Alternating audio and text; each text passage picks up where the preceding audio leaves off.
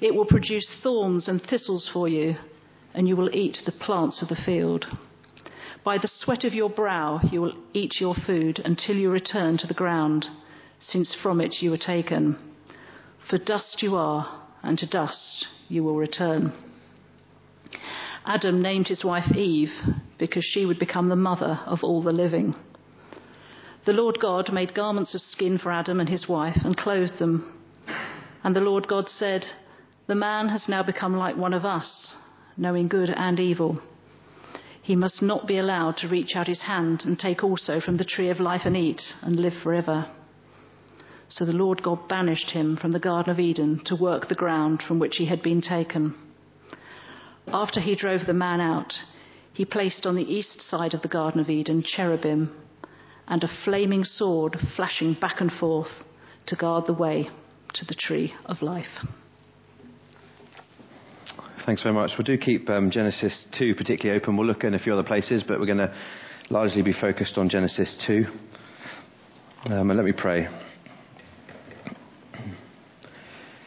Heavenly Father, I do thank you that you've been helping us all learn together over the last few weeks as we've been exploring these amazing chapters of Genesis. And as we draw things to a close this week, I pray that you would help us to understand this great theme of life that appears here in the garden, that reappears in Revelation at the end of the Bible.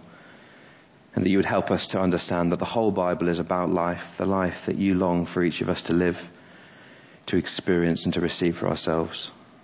So please will you help us to understand many of the difficulties in this passage, and please be our teacher and our guide now. Amen. Great. If we could just see where we've been the last few weeks. If you haven't been here, we've been trying to look through Genesis chapter 1 and 2 through these kind of different lenses, different ways of understanding these few chapters, trying to draw out, some of the richness of these two chapters. And I hope we're seeing that they are absolutely jam-packed with amazing truths. And this week we're looking at the final lens, the kind of storyline lens. We're going to spend a bit of the time thinking about the tree of life from Genesis chapter 2. But then towards the end, I'm going to try and help us to see how some of the themes from Genesis 1 and 2 can be traced all the way through the scriptures to the book of Revelation at the end of the Bible, to hopefully help us to see that the whole Bible is actually one story and everything kind of fits together. So I hope that'll be helpful. Throughout the course of the last few weeks, a number of people have spoken to me or one of the other pastors just asking different questions, and occasionally we've been able to help. But there's also a lot of wisdom out there for you. So what we've done together is put together a bit of a sort of suggested things to read. Don't be worried by this. It's simply a resource which you could take away, because there is just so much that could be read on all these subjects. And these are things that we found helpful, which we could recommend to you. So what we've done is I've broken down the different weeks and put some suggested books under each of the weeks. So if there's anything you particularly want to follow up, the copies of this are on the door on the way out. And I'd encourage you just to take this away, because it may at least give you a head start with some of the things. There are lots of helpful things to read, and there's also a lot of unhelpful things to read. So those things might perhaps be a good place to start.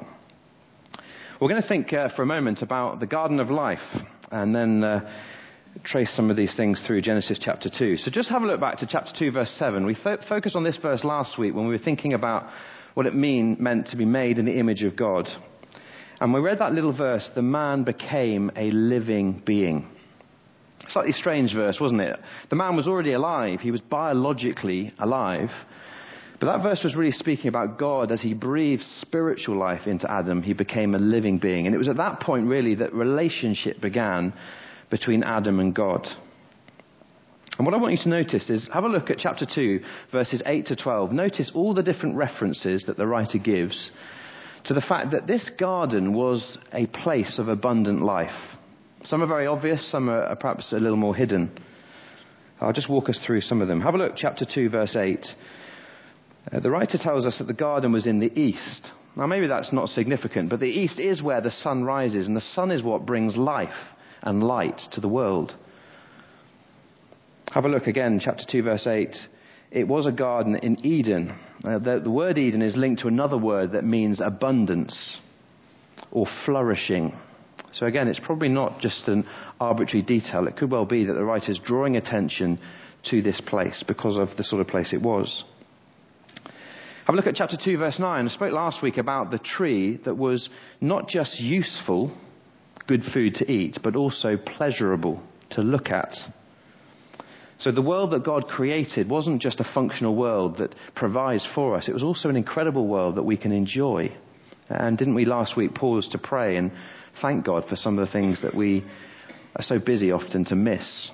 But this is a world that was meant to be pleasurable. Chapter 2, verse 9, there was a tree of life. Where was it in the garden? In the middle. Probably because this was to be the focus. Whatever's in the middle is often the focus. And this tree was in the garden for that reason. The tree of life here, almost certainly representing the presence of God with his people, the giver of life. No doubt it was a real tree. You read in chapter 2, verse 9, there were all sorts of trees that God put in the garden.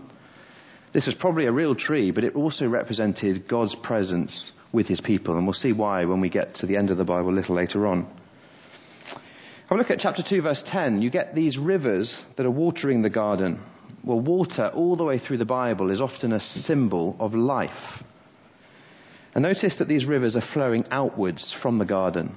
So you'll read in verse 11 and in verse 13 that these rivers were flowing through the entire land of.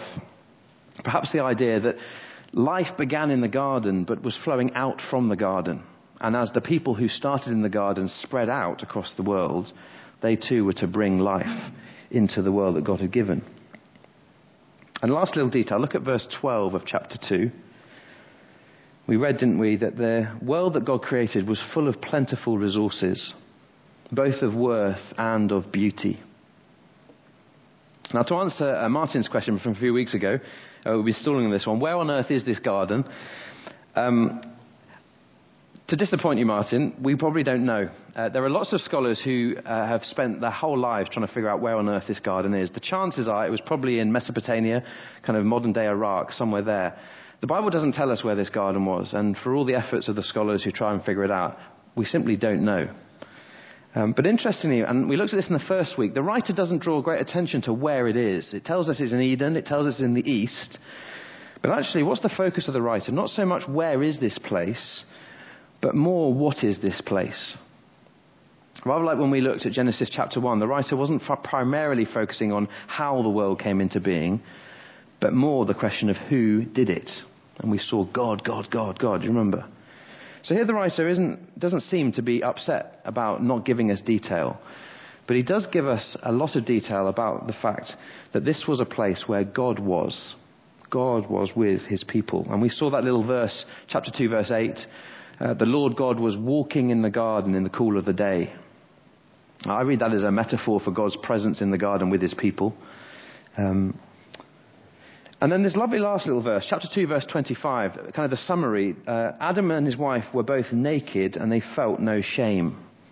Really a picture of the freedom that they were enjoying in their relationship. Free from guilt, experiencing and enjoying life. So what you get in Genesis 2 is this abundant place that God has created, and God's people are flourishing in it. It is the garden of life. But very sadly, and we saw this in the reading into chapter 3, doesn't the garden of life become a kind of wilderness of death? A place that was initially a place of flourishing, a place of life, becomes a place of difficulty, a place of death, a place of frustration. And what you see is that the blessing that God first poured out on Adam and Eve becomes a curse. So just have a look at this. We'll focus on woman first, Eve. What was the blessing primarily given to her in chapter 1, verse 28? Be fruitful and increase in number. The woman was going to bear a son. But then you read in chapter 3, verse 16, that this gift of giving birth was to become a curse. The woman would continue to give birth, but it would be with great pain, far greater pain than she'd ever experienced. What was meant to be first a blessing became a curse. Have a look at chapter 2, verse 22. Last week we were thinking about what it meant for Eve to be taken out of the side of Adam. Primarily an equal. She was equal to Adam. And then you see in chapter 3, verse 16, how what was meant to be good was turned on its head. Your desire, her desire will be for her husband, and he will rule over her. What that's saying is Eve won't desire the God-given role she'd been given. She will want to be the authority which was given to man. And man won't lovingly serve his wife. He will rule over her. So the blessings that were first poured upon Eve became a curse. Well, notice also how this works for Adam. What was the blessing that God put upon him in chapter 2, verse 15? Work the land and take care of it. But then you go through to chapter 3, verse 17 and 19. The work becomes cursed through painful toil, through the sweat of your brow. The earth will produce food. We also see that the man will no longer be an effective earth keeper. Rather than the man ruling over the earth and bringing out the best within it, you see the earth increasingly ruling over man. So what we see here is that the picture of life that was given in chapter 2 becomes a place of curse in chapter 3. And you follow it through to chapter 3. Have a look at 3:23. Adam and Eve are then banished from the garden. Now this was a place of life. It was a place of abundance. And now they're taken out of this place. And then chapter 3, verse 24, there's no way back. And specifically, what's the detail you get in 3:24? There's no way back to what? It's not just there's no way back to the garden in general. There's something specific the writer draws attention to. There's no way back to the tree of life. Well, what's happened? Why has there been this movement from this place, this garden of life, to this wilderness of death? Well, you see in chapter 3, don't you, as the serpent tempts Eve, 3 things she starts doubting. She doubts the truthfulness of God's word. So what does the serpent say to Eve? She says, did God really say? Did he really say that? And of course, he twists those words. Eve then says, God says we shouldn't eat of the tree and we also should not touch it. Well, God never said that. So the word of God had been distorted. Eve started doubting God's truthfulness. She also doubted the goodness of God. Have a look at chapter 3, verse 5, where the devil says to Eve, God knows that when you eat of this tree, your eyes will be opened and you will be like God, knowing good and evil. So what's the devil doing? The devil is effectively saying to Eve, God is not good. God is holding something back from you that is good. So you should take after it yourself. Snatch it. It's yours. God's not letting you have it. Go on. You take it. And so Eve starts doubting his goodness. And the last thing Adam and Eve do is they doubt the wisdom of God being God. Have a look at chapter 3, verse 6. When the woman saw that the fruit of the tree was good for food and pleasing to the eye, and also desirable for gaining wisdom, she took some and ate it. She also gave some to her husband who was with her, and he ate it. So this movement from the garden of life to the wilderness of death has all come through mankind doubting God, doubting his truthfulness, doubting his goodness, and doubting the incredible thing that when God is God, life works. They didn't believe that. They wanted to be God of their own life. Well, let's take this on a bit further. Let's have a look at these 2 trees that were in the garden. We read in chapter 2, verse 19, there were all kinds of trees. And we go outside and we see all sorts of trees growing in God's world. But again, in the middle of the garden, what were the 2 trees that the writer draws attention to? One was the tree of life, which you've mentioned. What was the other one? The tree of the knowledge of good and evil. I've been thinking about this week. I believe that these 2 trees are deeply connected. Have a look at chapter 3, verse 22. The Lord God said, the man has now become like one of us, knowing good and evil. He must not be allowed to reach out his hand and take also from the tree of life and eat and live forever. So we're going to think a bit about why these 2 trees are linked. But what I want to do particularly to help us to do that is focus on 2 verses, which is back in chapter 2, verses 16 and 17. There's a lot of jumping around, but I hope it will help us to see as we pull things together. Just want you to focus on the first half of that sentence, chapter 2, verse 16. And the Lord God commanded the man, you are free. Now we know that freedom is crucial for human flourishing and enjoyment. Imagine if God had created us in a world where we were puppets on a string or robots.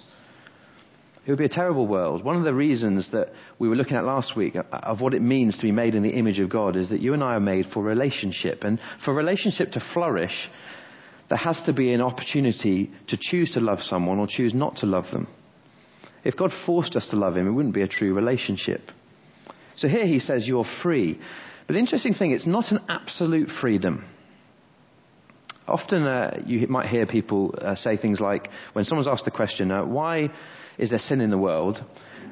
Someone or you might even respond, well, it's because we had free will. And Adam and Eve did what they chose. Interestingly, that word free will doesn't really appear in the scriptures anywhere. A far better word to understand would be something like responsibility. As human beings, you and I have responsibility, which means that we make meaningful decisions. We have real choices that we can make that have consequences.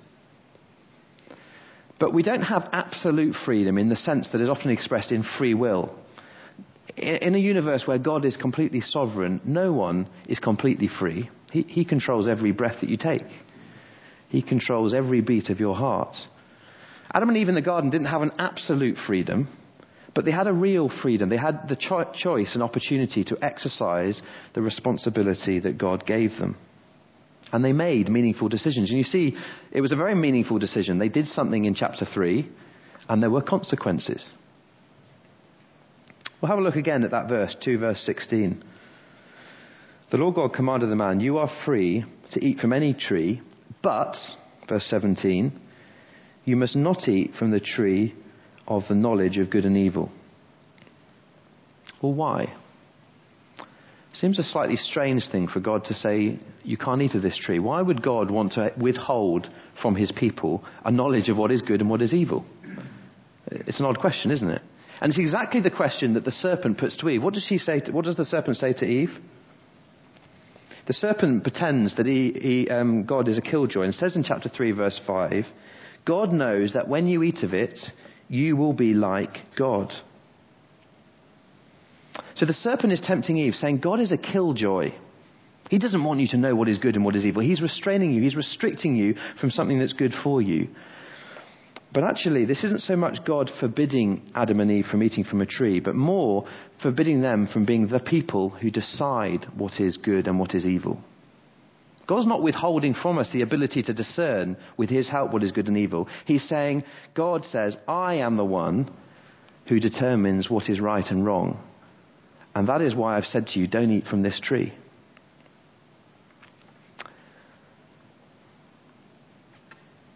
Go back to the very first week and we looked in quite a lot of detail at chapter 1, verse 1, didn't we? That really big statement that opens the Bible.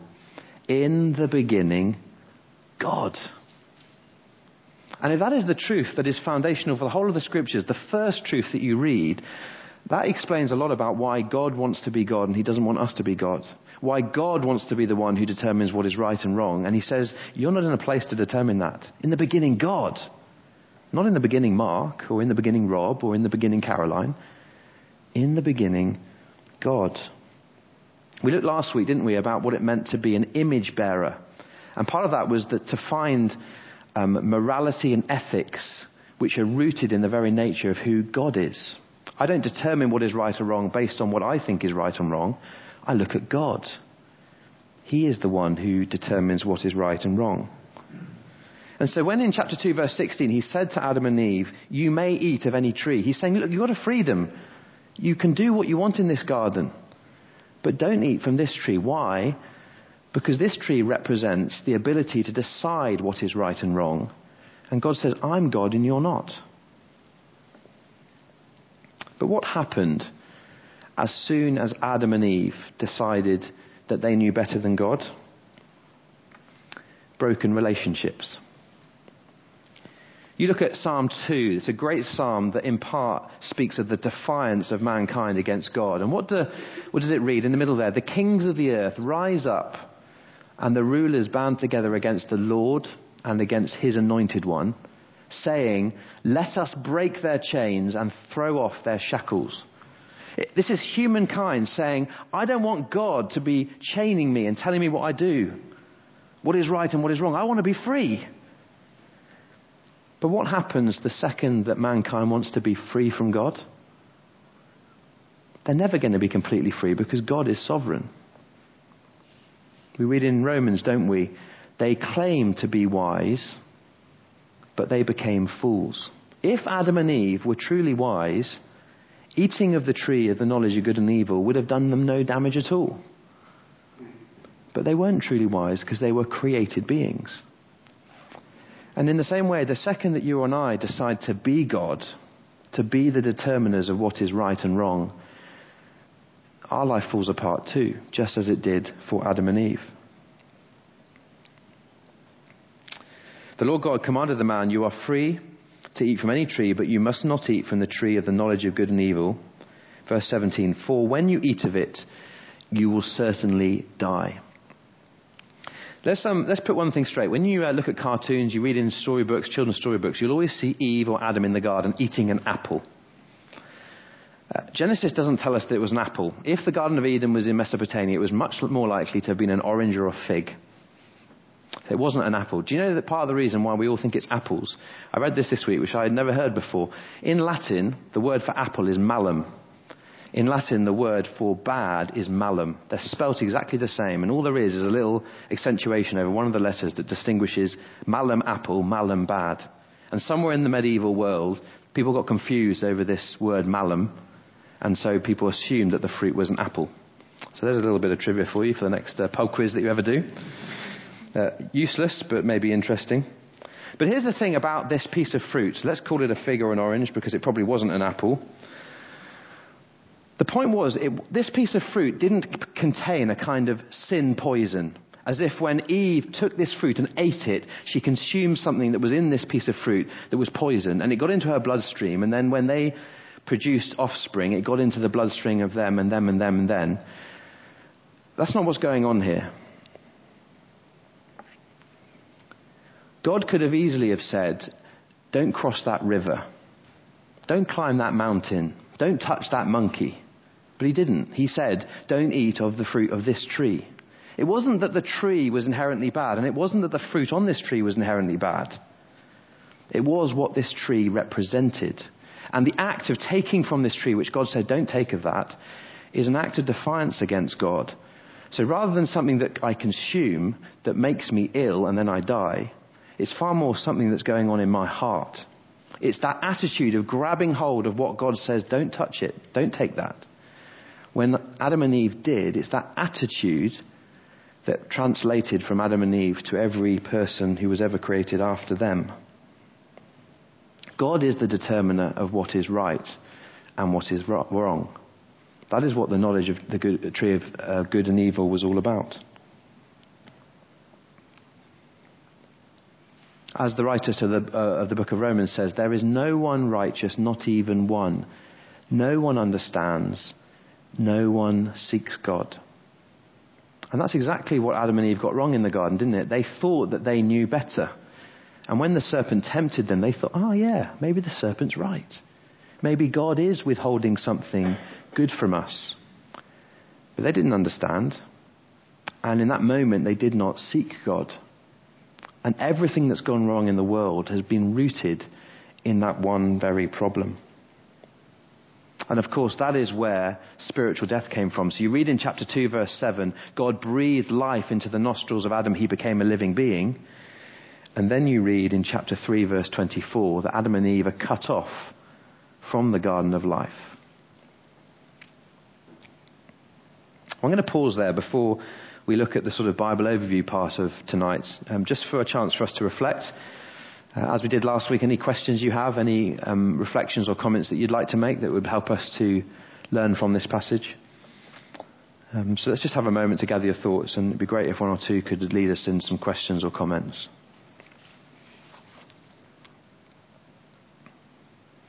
Mark, thanks. So, where did sin enter the world? Was it the serpent? Was it Adam or Eve? Because I think that reference to Romans 3 is really referring to Paul's view of the sinful nature that we have being born in Adam. But the serpent came to Eve before Adam and Eve had well, they weren't created with a sinful nature. So where did sin begin? Thank you. That's a great question. We have to think of sin as an attitude. And I think we've learned that being part of being made in the image of God and having this responsibility to be in the garden, to listen to the commands of God and to turn our backs on the commands of God. Adam and Eve had an opportunity to decide whether they were going to listen to God, to decide, was God trustworthy? Was God good? Ultimately, do I want God to be God or do I want to be God? I guess when Satan comes along, I think one of the really interesting things you see in Genesis 3 is what is it that Satan does? He goes straight for the word of God, doesn't he? He goes straight for the word of God, twisting the word of God, appealing to mankind to doubt the word of God. And it's that traps them. It's exactly what the serpent does, what Satan does to Jesus when he's tempted at the beginning of his ministry. And how does Jesus respond? Each time he responds with the word of God. He does the exact opposite of what Adam and Eve failed to do. So kind of where does sin come from? Satan was a fallen angel. We read of Satan who originally was worshipping God with the angels in heaven and kind of looking around wanted the glory for himself, and so became cursed, came to earth. And I guess God allowed Satan into this garden. Whether it was a physical snake, I suspect probably not. Maybe it is. I guess a lot of that depends on how we read Genesis 1 and 2. But however Satan entered the garden, that influence of Satan on Adam and Eve was allowed into the garden. And they then had a chance to respond. Will I trust in the word of God or will I not? So how did sin enter the world? I guess God allowed sin to enter the world because he's sovereign. He allowed Satan into the world. God was always in complete control of the work of Satan, but he allowed Satan to do pretty devastating damage. And I guess sin entered the world when Adam and Eve decided that they wouldn't let God be God. And so that attitude of rebellion is then picked up. So one of the key passages to understand of the link between Adam and us is Romans chapter 5. Do you want to just turn to that? I'm thinking slightly on my feet, so I'll need to just find a verse. But Romans 5 is a really helpful passage that connects the sin of Adam with our rebellion. I guess verse 18 is helpful. Consequently, just as the result of one trespass was condemnation for all men, and then it goes on, so also the result of one act of righteousness was justification that brings life for all men. So that attitude of rebellion, which God allowed, meant that Adam and Eve turned their back on him. But we mustn't think that what happened kind of through God, as if God had made kind of plan A, Genesis 1 and 2, and then he had to go back to the drawing board and think, look what's happened. This wasn't exactly what I planned. We knew that this was planned all the way through from the very beginning. And right here in Genesis chapter 3, you get at the beginning of the gospel. Did you pick it up in that reading? Chapter 3, verse 15. I will put enmity between you and your offspring, between the woman, between your offspring and hers. He will crush your head and you will strike his heel. That is there speaking of Jesus Christ, the ultimate offspring of Eve. And Satan would strike at the heel of Jesus Christ, wouldn't he? On the cross. He died. But it says here that the offspring of Eve would crush the head of Satan. And that's what happened, where you get this great declaration of Jesus Christ on the cross. It is finished. So it wasn't sort of catching us out what happened in the garden. Slightly long-winded. I'm trying to sort of think on my feet and trying to draw things together. Does that help a little bit? I think it's important to realize that God allowed Satan and his influence, and he does allow Satan's influence in our world. That's a really big question and something we'll perhaps come back to. Yeah, thank you. Alistair. I will be brief. I read a book many, many years ago, and I saw it in the old suitcase about 2 weeks ago, sitting in the lobby, and I have a copy myself, which is a book called Genesis 3. It's a very old bit of exposition, but I always remember two things from it. So I guess firstly, the thing and I haven't been here for the entire series, I'm surprised you don't think the serpent potentially was a snake, but maybe for another day.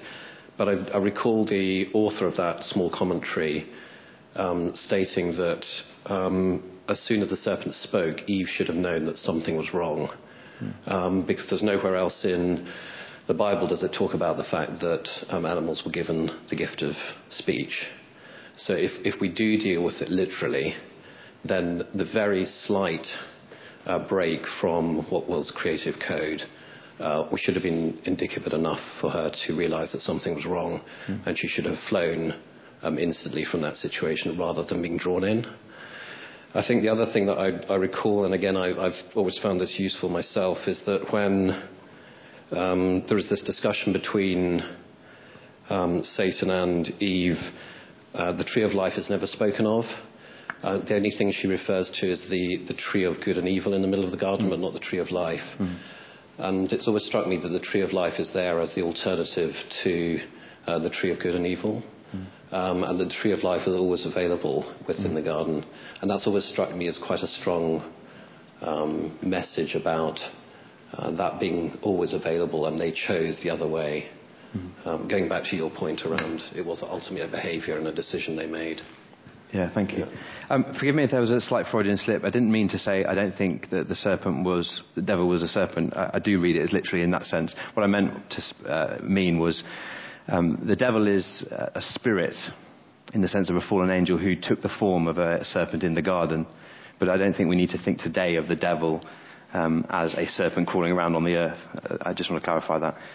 Yeah, I think that's really true. Interestingly, notice I'm trying to find the verse. Notice when Satan tempts Eve, she sees that chapter 3 verse 6, when the woman saw that the fruit of the tree was good for food and pleasing to the eye and also desirable for gaining wisdom, she took some and ate it. I think that's the key thing. Exactly. I think it's a helpful point you made. There were two trees. All the focus in the temptation was on the tree of knowledge of good and evil, because what the devil is trying to do is say to Adam and Eve, God's given you some form of life in the garden, but if you want to taste real life, if you want to know what is truly wise, you'll find that outside of God. Take from this tree. But interestingly, what is true wisdom? True wisdom is recognizing that God is God, and God is the one who gives life. But think about most of the world who live in defiance of God. Don't we all, if we just go back, don't we all say what the psalmist recalls in chapter 2, Psalm 2, let us break off God's chains and throw off his shackles. People want true freedom. People think, well, God can offer some sort of life, but I want real life. I want to live life in the fast lane, and I'm going to experience the best life without God. But they make the exact mistake that we don't want to make. So I think that is helpful. Great, let's have a couple more questions, and then we'll... Naomi, you always ask good questions. Can someone run the mic round to her? Or do you want to... Yeah, thank you.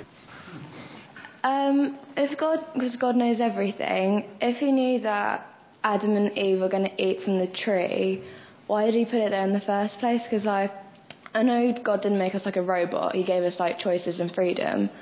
But still, like, if he wanted Eden to be perfect, why did he put the tree in the first place? I guess in part we don't know. Why didn't God just create a perfect world where there was no opportunity for there to be a fall? I mean, we do see that world in the great city of Revelation 21 and 22. I guess in part there was the stuff we were talking about in terms of that responsibility. True relationship, true love is enabled by having a responsibility to choose to love or choose not to love. I think it's in part that. But I think also what we see, and we're going to come to this in a minute, what we see all the way through the scriptures is that God is passionate for his own glory. God wants the whole world to say, look at me, I am incredible. Which you think, that's a bit strange, isn't that arrogant? Well, it would be very arrogant if God was not God, but it's not remotely arrogant for God because God is God. And really, God exists for his own glory. He created us for his own glory. And if it means that he gets more glory by creating a great world that is broken, becomes broken, but then is able to express his glory even more deeply by sending his only son to express even more how much he loves us, and then dealing with sin forever and taking us to be with him in eternity. That is really an expression of God's deeper love that he wants us to understand. So why did he do it? Ultimately, what we're going to see in a minute as we just wrap things up, God wants us to give him glory. And I think what we see through the whole of the scriptures when we read them together is that through Christ and the cross and the resurrection, God receives more glory than he perhaps would have if there hadn't been a fall. So we have to trust him on that. And I think we see in Jesus Christ an amazing victory over death. which God in his wisdom... so we must never think that, as I said before, that what happened in the garden when Adam and Eve sinned kind of caught God out and he went back to plan B. This was always part of his plan. Since the beginning of time, before the beginning of time, God always planned to send his son because he's so passionate about us understanding how much he loves us. Let's come back just to the last few bits to pull together. I'd just like to help us to see why this symbol of the tree is so crucial here in Genesis and how we kind of trace it all the way through the Bible. Because the more and more we see how themes are linked, I hope the more confidence we'll have that the whole Bible fits together. So here's the tree of life in the garden. We've spent quite a bit of time thinking about it. And there's the tree of life in the city in Revelation chapter 21 and 2. We've read in the prayer at the beginning of the service, Revelation 21 verse 3, the dwelling of God is now with men. He will be their God. They will be his people. And the tree of life reappears right at the end of the Bible. If you want to turn to it, chapter 22 verse 2. It's there right at the beginning of the Bible. It disappears but reappears in different forms through the Bible. But it comes very clearly here in chapter 22 and verse 2. I'll read from the second half of verse 2. On the other side of the river stood the tree of life, bearing 12 crops of fruit, yielding its fruit every month. And the leaves of the tree are for the healing of the nations. So you've got the garden and the tree of life in the center of the garden in Genesis 2. You've got a great city in Revelation 22 and the tree of life reappears. But I guess the really big question is, how do you get from the garden to the city? How do we get from the place that God wanted us to be to the place that we one day will be? Well, all the way through the Bible, you see the tree in different forms as a very important symbol of life. And I think what happens is that this symbol keeps cropping up all the way through the Bible because life is about hope. And as we know of the tree in the garden, as we look forward to the tree in the city, these different glimpses of trees through the Bible gives us hope that we get from the garden back to the city. So I'll just give you a couple of examples of it. This is this lovely psalm that opens the book of Psalms, 150 psalms. The first one, blessed is the person, the one whose delight is in the law of the Lord and who meditates on his law day and night. That person is like a tree planted by streams of water. If a tree is rooted in fertile land where it has water, then what does it do? It grows up to be strong. It flourishes. And that picture of a great oak tree that is rooted in the water is the same picture of you and I if we're rooted in the scriptures. As Neil really helpfully helps us see this morning, God breathing life into us by his Spirit through his word. So there's a little glimpse of the tree that brings forth life. You get another couple. Here's just a different example of it. You get in Proverbs chapter 11 verse 30. The fruit of the righteous is a tree of life. Ultimately saying those who are trusting in the righteousness of Christ will get to that tree of life again in the great city to come. And it's also spoken of Proverbs chapter 15 verse 4. The tongue that brings healing is a tree of life. In the context there, it's speaking of the wisdom of speaking words that are true, speaking words that are helpful. But what does it do? Using our words in a God-honouring way brings life to ourselves, to those that we speak to. So you see that trees come up all the way through the Bible in different ways. You also see that trees are integral to the promises that God makes. They're not going to come on the screen, but there's one promise that God makes in Isaiah 51. God's people have been sent away into exile. They're in the wilderness, I guess the wilderness of death. But the promise that God makes to his people through Isaiah is that this wilderness of death will be transformed back, and the description is to the garden of life. It's a promise of hope to God's people. Well, how do we get, therefore, from that tree in the garden to that tree in the city? It's through another tree, isn't it? And Paul helps us understand this tree in Galatians chapter 3, where he says, Christ redeemed us from the curse of the law by becoming a curse for us. For it is written, cursed is everyone who is hung on a tree. Friends, what we see here is that the world that God created, that we started tonight, didn't we, with that picture, chapter 2, verses 8 to 12, of the abundance and flourishing in the garden. The world that God wanted us to enjoy but which we have spoiled and been thrown out of because we want in defiance to be God of our own lives. That tree of life, that offer of hope, comes again at the end of the Bible. A place where there'll be no more sickness, no more crying, no more pain. But to get from the one which we've been thrown out of to the other, we get there through the tree of life. Because when Jesus Christ hung on that cross and cried, "It was finished," he gave up his life that we can have life.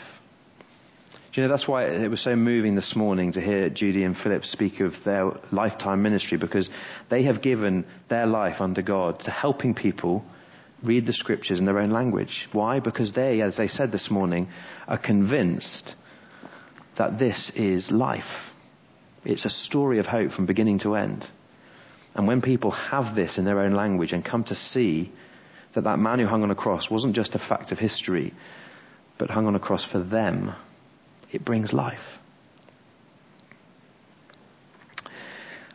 One other handout I put together for us, which may or may not be helpful for you. You can take this away. There's a copy at the door. What I've tried to do is I've taken some of the big themes from Genesis 1 and 2, things you saw in the garden, but I've tried to help us to see that these aren't just themes in the garden and then kind of get lost, but they're themes that can be traced all the way through the scriptures. They're big themes that are picked up in the tabernacle and the temple, the places where the people of God in the Old Testament worship God. They're picked up again through the cross of Jesus Christ, and they're picked up finally in Revelation. And I hope perhaps as you take this away, if you'd find that helpful, it can help you to increasingly see how the whole Bible is linked together. So if that's helpful to you, you're welcome to take one of those. I pray that'll be useful for you. Just 2 or 3 concluding thoughts before Neil comes to lead us in some prayers.